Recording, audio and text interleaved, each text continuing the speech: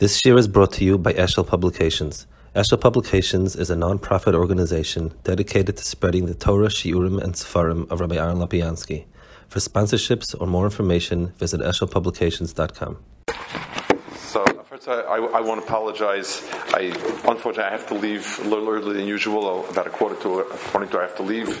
I have a train to catch, and I found that speakers are trained to catch are very popular speakers. I even know that sometimes they ordered a ticket for somebody in the middle of a speech just to get him a reservation to move him on. So I apologize. That's why I dubbed my voice early. I pushed it. I didn't have any other choice. Okay.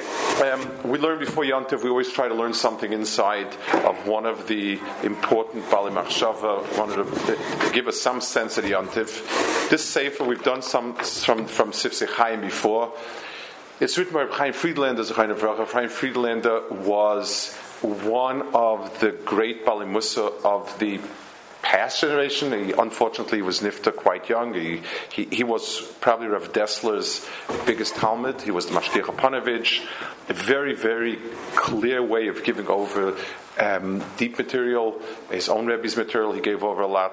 He was nifta, man, in his late 50s, and must have been the 80s sometime when he was nifta. Chaval Dovdin. But they've put out Sfarim from him, Sifsei Chaim, 3 volumes Ayontiv, 2 or 3 volumes on different sugyas in terms of Musa, like Bechir and things of that nature, Midas Tovas. They also have put out on Tefillah a lot. I don't know if they're translated in English, and I have no idea, but in Hebrew, his material is extremely important material, and we'll try to learn through one of his Mamarim on Rosh Hashana. Okay, let's start. It's the Amud Tzadik test, the left-hand column. Kibnei Maron ubeskira achas. There's a Gemara in Rosh Hashana. The Rosh Hashana called Boy Olam over in the front of Kibnei Maron. On Rosh Hashana, everyone passes through like Bnei Maron. It's not clear what the word Maron means. The Gemara itself has different pshatim.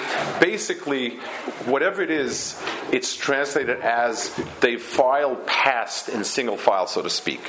Shenema hayotza yachad libam.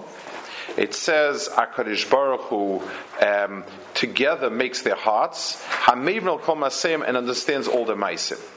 And the Gemara goes through Bnei Maron what it means. Some say it means like sheep that pass single file. Some say it's like there was a narrow alleyway with steps, one. Some say like soldiers. However it is, it's an expression of everyone filing past individually. Now, next page, on page Kuf, HaGemara Mosiva Perasha Mishnah. Oma Rabba Chana v'Yechnan. So that's a Mishnah. The Gemara adds, V'chulon niskarin b'skira achas. And yet, they are all seen with one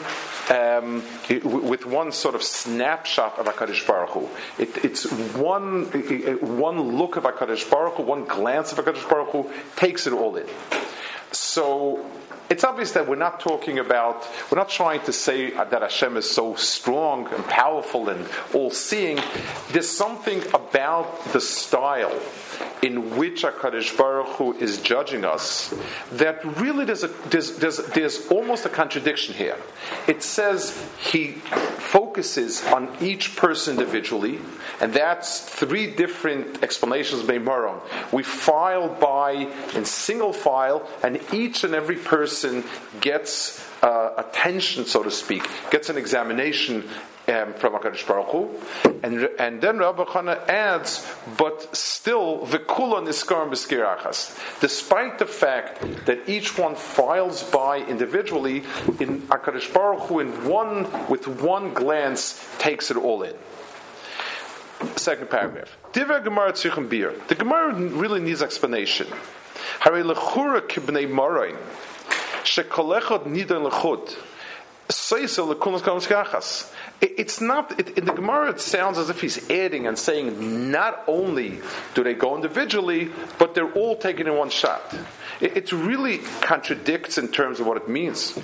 Shakash Baruch Hu Donskal Brias Yachad Ube'Gemara Mashma Shebeskira Achas Miskayim Yachad Bnei Marav.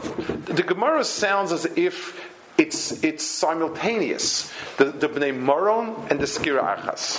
What does that mean? So he goes through a possibility that he rejects, and we'll start with the next paragraph. Before we continue, I just want to give a little bit of an overview of what he's saying. We tend to think in a very linear way. There's a Yom Adin, do I have more mitzvahs or more averos? And we reduce it to that. So anybody who's a little bit sophisticated understands there's no way you can count mitzvahs and averos. 1, 2, 3. 2 averos, it's like little kids before they get the sense of value of money. So I have 4 monies. How many monies do you have? It doesn't make a difference whether it's quarters, $5 bills, whatever it is. It's monies. There's no sense of individual.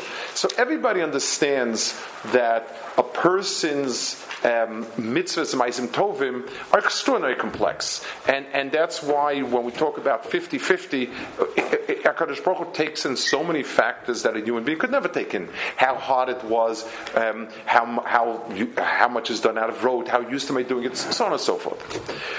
That everyone understands, and therefore we understand that there are different dimensions to what we do. He is going to talk about a different multi-dimensional facet of mitzvahs and averos, and a much bigger picture. Not only the complexity within us, but something completely out of it, and more in the effect that we have in the world, and we'll see. So basically, he's going to point out 3 different dimensions of a person's actions. Not internally, how hard it is, how used am I to it, or something like that, but something very, very different. And that's the points that I'm mapping out. So what was I say? The first one is focusing on the concept of Bnei Maro. Lefikach, so this is the bottom paragraph on Amud Kuf. Lefikach nivra adam yechidi. A person is created as an individual.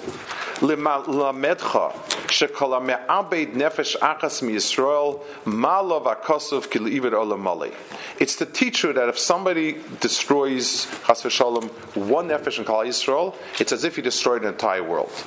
U'misayem es HaMishnah lefikach kol echad ve'echad chayev loma shenivav.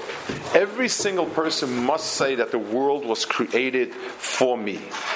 Upirish Rashi, chashuv ani ka'olam malei. I am an entire world. Lo etrades atzmin olam ve'achas minshach mimeno. I will not destroy myself with 1 avera and cause the laws of an entire world. So the Mishnah says something fascinating. A person is obligated to say the world is created for me. Now, let's try to listen to the different sounds of that. It sounds strange to us because we interpret it the way we interpret it. What does that mean? What's created for me? I push everybody aside on the line and say, Rabbi say, the world's about me. I don't, you might have a different view, and that's fine, but it's about me. Everything's for me. What about me? It's a very, very narcissistic type of view. But that's not the intent of what the Mishnah is trying to say. A person, for instance, let's give an example. God forbid you have to go be Menachem Oval somebody. Or, thank God, we go to a wedding to Sameach somebody. And there's a lot of people. So what do we say to ourselves? There's so many people there, it's not going to make much of a difference. Somebody is going through a difficult time, and I reach out to him. I can say, you know what? It's marginal. I'm not going to have that much time, not to do much, and so on and so forth. And that would be correct if you could sum everybody up in sort of one column, a common denominator. How many humans will Menachem over you? Okay, so if 933 humans will Menachem over me, 1 human is a small percentage, a fraction of a percent. But it's not like that. Every single person has somewhat of a different relationship, somewhat of something else about his person that adds something. So if I look at myself as being unique, then I can never shunt responsibility because everybody else is doing it. And also, if I won't come, Rashi says, I am a complete world. Nobody else's world overlaps my world. And therefore, if I do something wrong and I don't make use of it, it will be lost forever. It's like a mosaic. Any one piece. It's not a packet. It's not a pile. It's a mosaic. And something missing is missing. So if instead of focusing it on what we deserve, you would focus it on what we are needed for, then every single person is needed for that point. I want to illustrate it with something that's very common when you're studying Gemara. Our assumption when we learn Gemara is that the generations are in descending order when it comes to their ability, not ability in terms of IQ, but sort of the weight of what they have to say.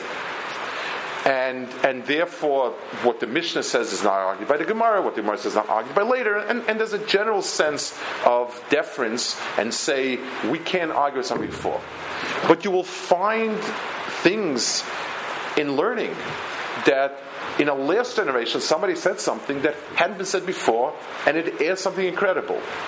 And there's an expression that's used for that. And it's called Makom Hinicho Avosai Lesgarabo. My forebears left me a place to find fulfillment.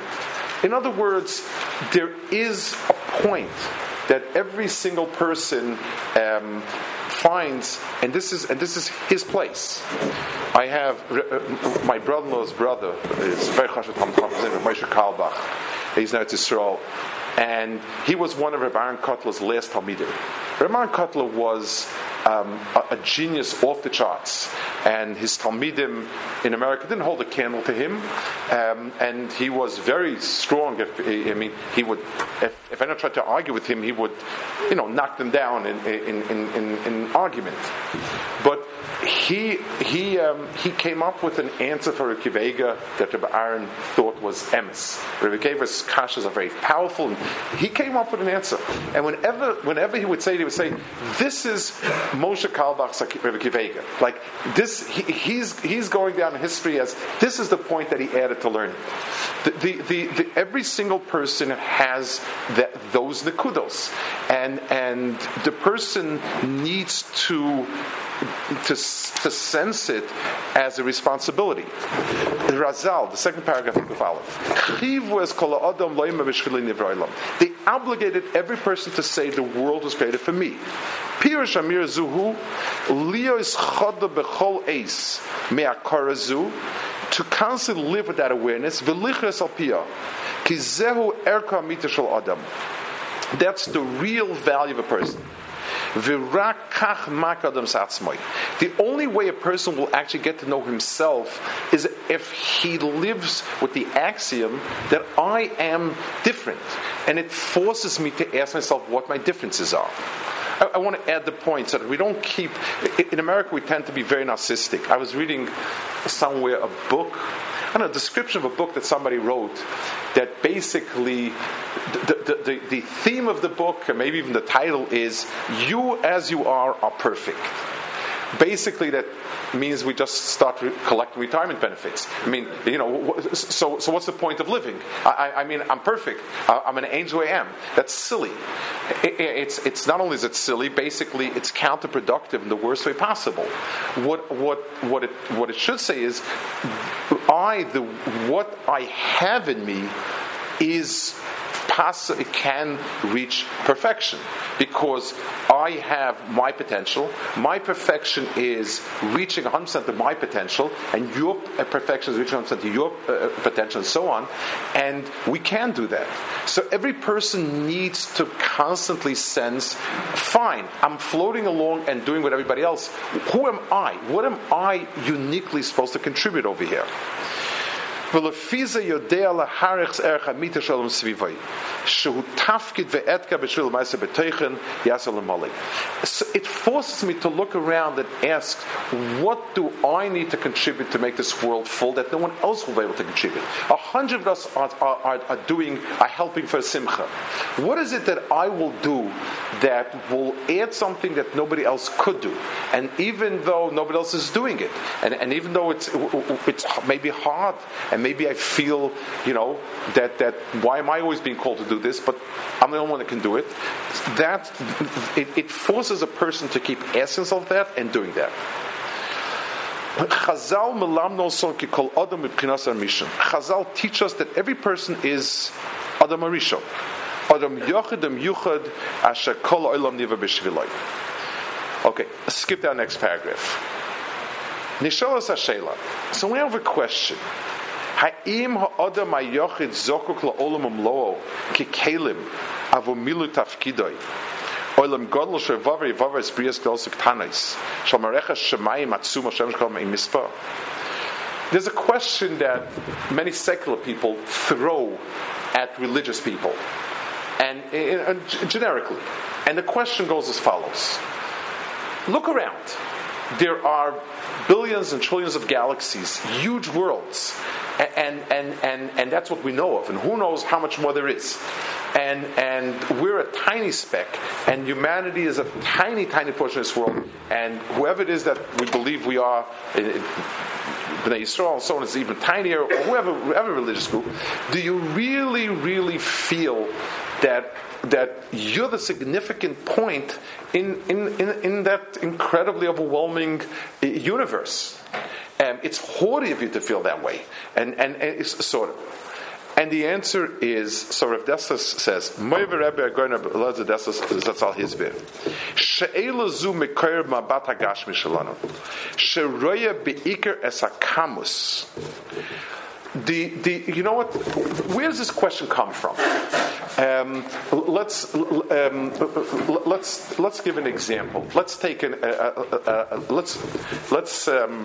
I would use an example of a Martian coming down to this world, but it's a problem in the illustration I want to give. So I'm going to use not a Martian. We'll get Aborigines out of Australia.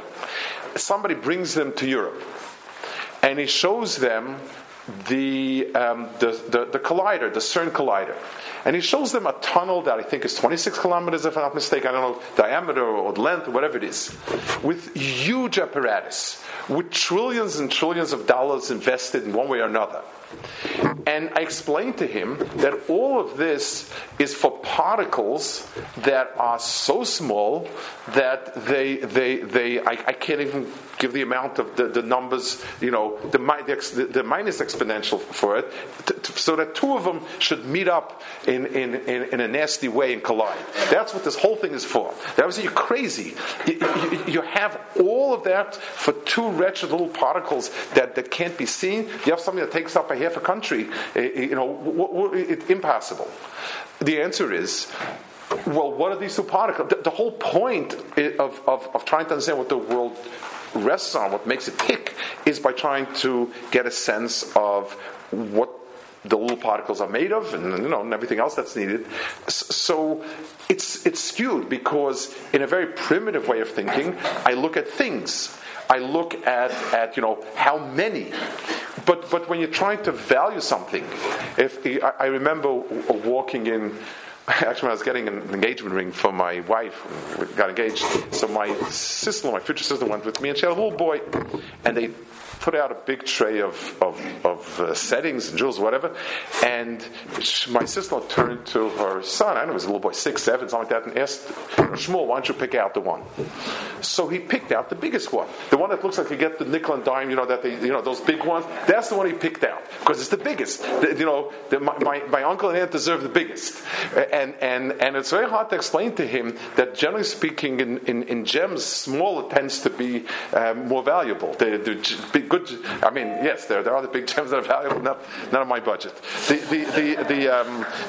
But so we look around and say, there's so much world. Well, much is a meaningless phrase. The question is, Who is that sentient being that's going to take a look and say, oh my gosh, Marabba Masecha.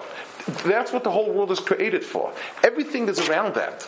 And you see, sometimes you see, in Yisrael, you'd see, Yerushalayim, you'd see a lot of times, and I guess in Washington also, you'd have a dignitary come, present something, and you'd have this huge motorcade, this and that, everything else, for one person. And you say to yourself, well, you could have a half an army marching there. The answer is, we're not talking about quantity, we're talking about the valuable versus not valuable. So if a person would understand that I have something that needs to be added to the world, and that's what's significant, then the question of the quantity around them is not a relevant question.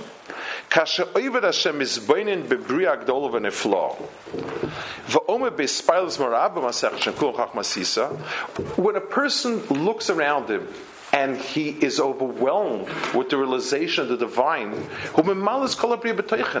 he gives meaning to those stars and to those galaxies, because the stars and the galaxies are a projection. They're a demonstration of something. And until the person doesn't look and say, wow, nothing happened. For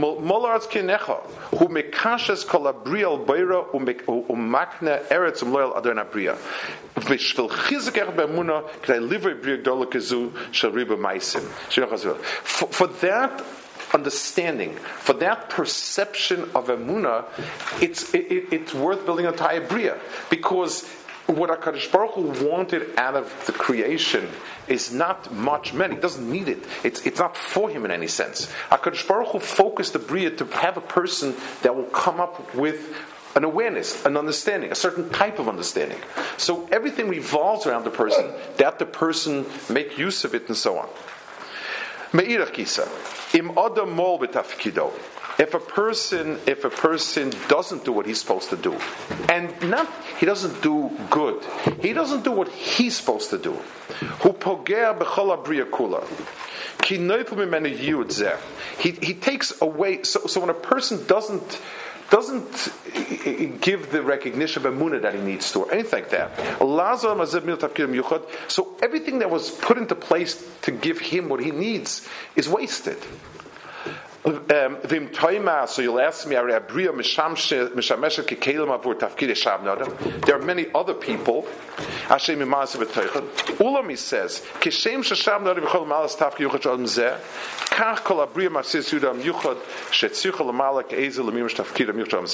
just like the entire world cannot fulfill my function, what needs to be done with the entire world, the particular sense that I have of something cannot be replaced by somebody else. So 5 people walking by and admiring the world, each one has a little bit of a different thought, a little bit of a different idea, and each one is significant.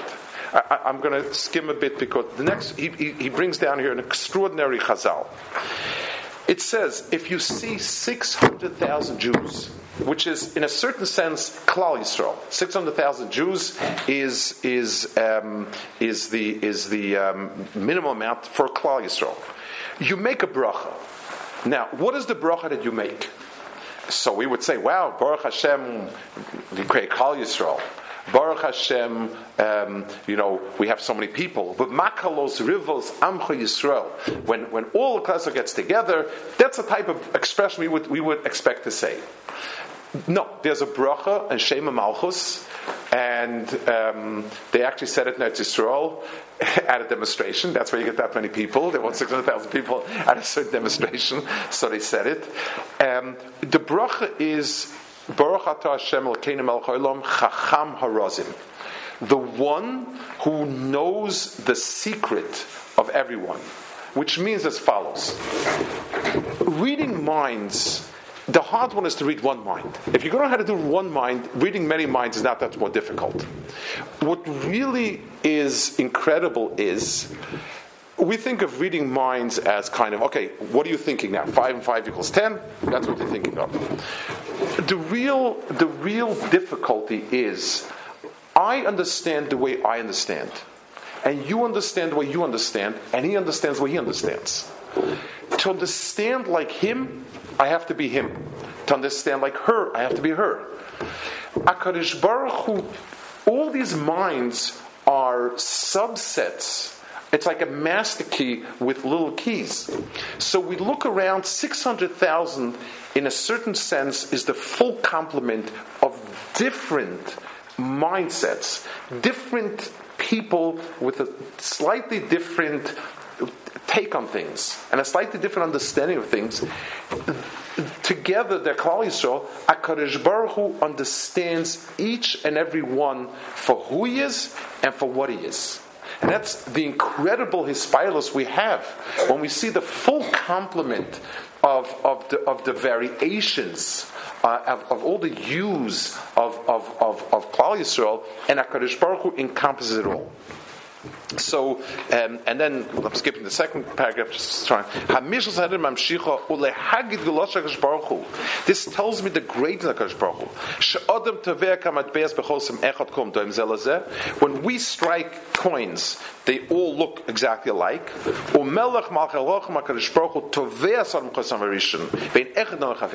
HaKadosh Baruch Hu casts every person with the genetic material of Adam Rishon, and yet every single person is his own person with somewhat of a different understanding and take on things.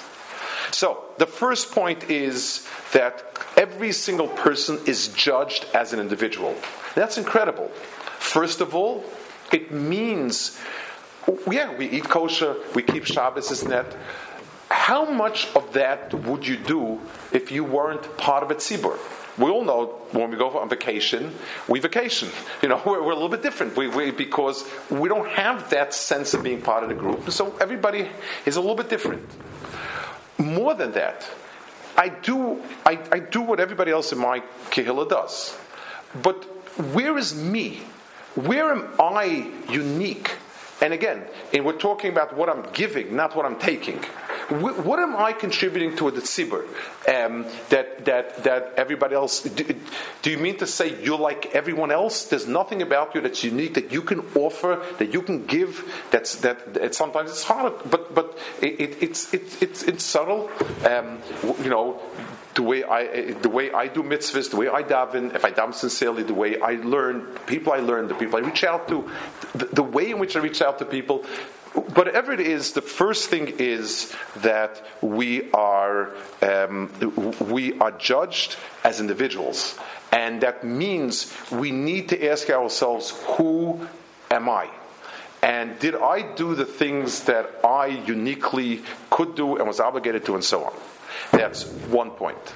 The second point that he says here is the Beskira Achas means HaKadosh Baruch Hu judges us each one as an individual.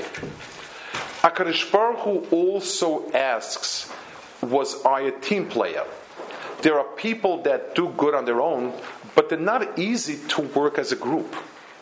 I was once, a long time ago, I went to Reb Nachman Alvasam in Eretz Yisrael. He was an old Chabad Chassid, a brother of someone that I knew well. And he was sitting Shiva, and very nice person. And there was something I noticed when I walked into his apartment. It was like a ground floor. Another apartment jutted into it. There was something strange about it. Somebody had built into it, which looked like it sort of had encroached on him. Something like that. And somebody made some remark to that. And he was a person who didn't want to talk about other people, whatever. But he said something along the lines. It says, we ask every day that HaKadosh Baruch Hu should save us from Adam Ra and Shachan Ra and Chaver Ra. So he said, well, what do you mean Adam Ra and Shachan Ra? Adam Ra means I shouldn't run into any entanglements with a bad person. So a neighbor is an entanglement. So he said, Faran mentioned, he says, there are people, they're good people, but they're not such good neighbors. In other words, to deal with him, when you're in close proximity, it's not easy. So a person can be a good person on his own and do a lot on his own, but when you have to work with other people and you have to be part of a tzibur and a klal, when we might not do as well. So the Gemara is telling us you are held accountable as an individual, and you're held accountable as a member of a tzibur. So HaKadosh Baruch Hu is we go kibnei moran, and each and every single person is echad. Each person is brought out as an individual, and then we, as kulan seikim v'skiachas, HaKadosh Baruch Hu looks at the tzibur as a whole and sees how are these people in terms of forming together a tzibur. One more thing that he speaks about. So that's a second dimension. And we'll go towards the end over here on Kuf Dalet. And again, I apologize. I'm rushing. I so much this. At the bottom of Kuf Dalet, he says, if you take a look in Zichronos, it's actually on Kuf Hey. Zichronos goes at the top of Kuf Hey. Ata Zeicher. You remember what was. You remember everything from ever it was. That's the past. You are aware of all that is done. And that's sort of a focus on the present. Everything is open and known. Ha'asid is going on the future. Why? Because of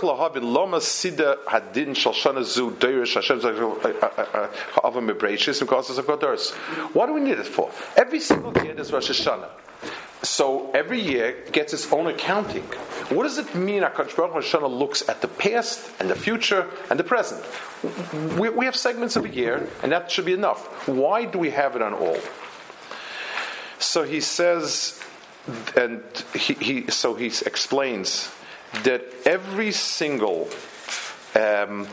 piece of a person has another dimension, and that is towards the future. Just like in the physical world, we have at least 4 dimensions, and time is that 4th dimension. And when I say there's a table here, that's not enough to tell me that if I walk into Mara Tabi, I have to say the table is here on this date. That fixes something. The world as HaKadosh Baruch Hu drew it, it's like a scan where the years pile up to form a much greater whole. And the concept that we call Deiris, Dur L'Dur, generation means that there's a build-up of some sort of, just like there's a klal in the present tense that includes many different people, there's a klal in the big picture of many generations, which includes generation after generation. He brings over here an extraordinary point from the Mekubalim. He says like this. Let me see.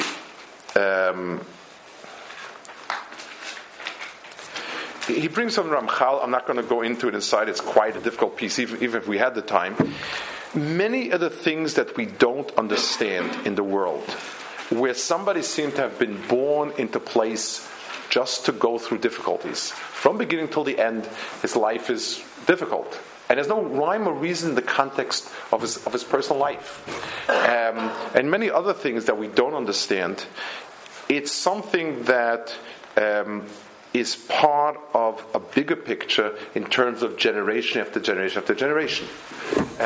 If we look back, and there were generations that the whole generation had horrendous conditions, just persecutions, just terrible grinding poverty, no ability to accomplish anything. That's, if we look at it at a slice, just a segment of time. But if you look at it in a bigger picture, that person with his Mesiras Nefesh gave birth to a child, to children's children, that accomplished great things. And we think that this person accomplished great things. Wow, he did himself. I once heard from somebody, and it was such a powerful point.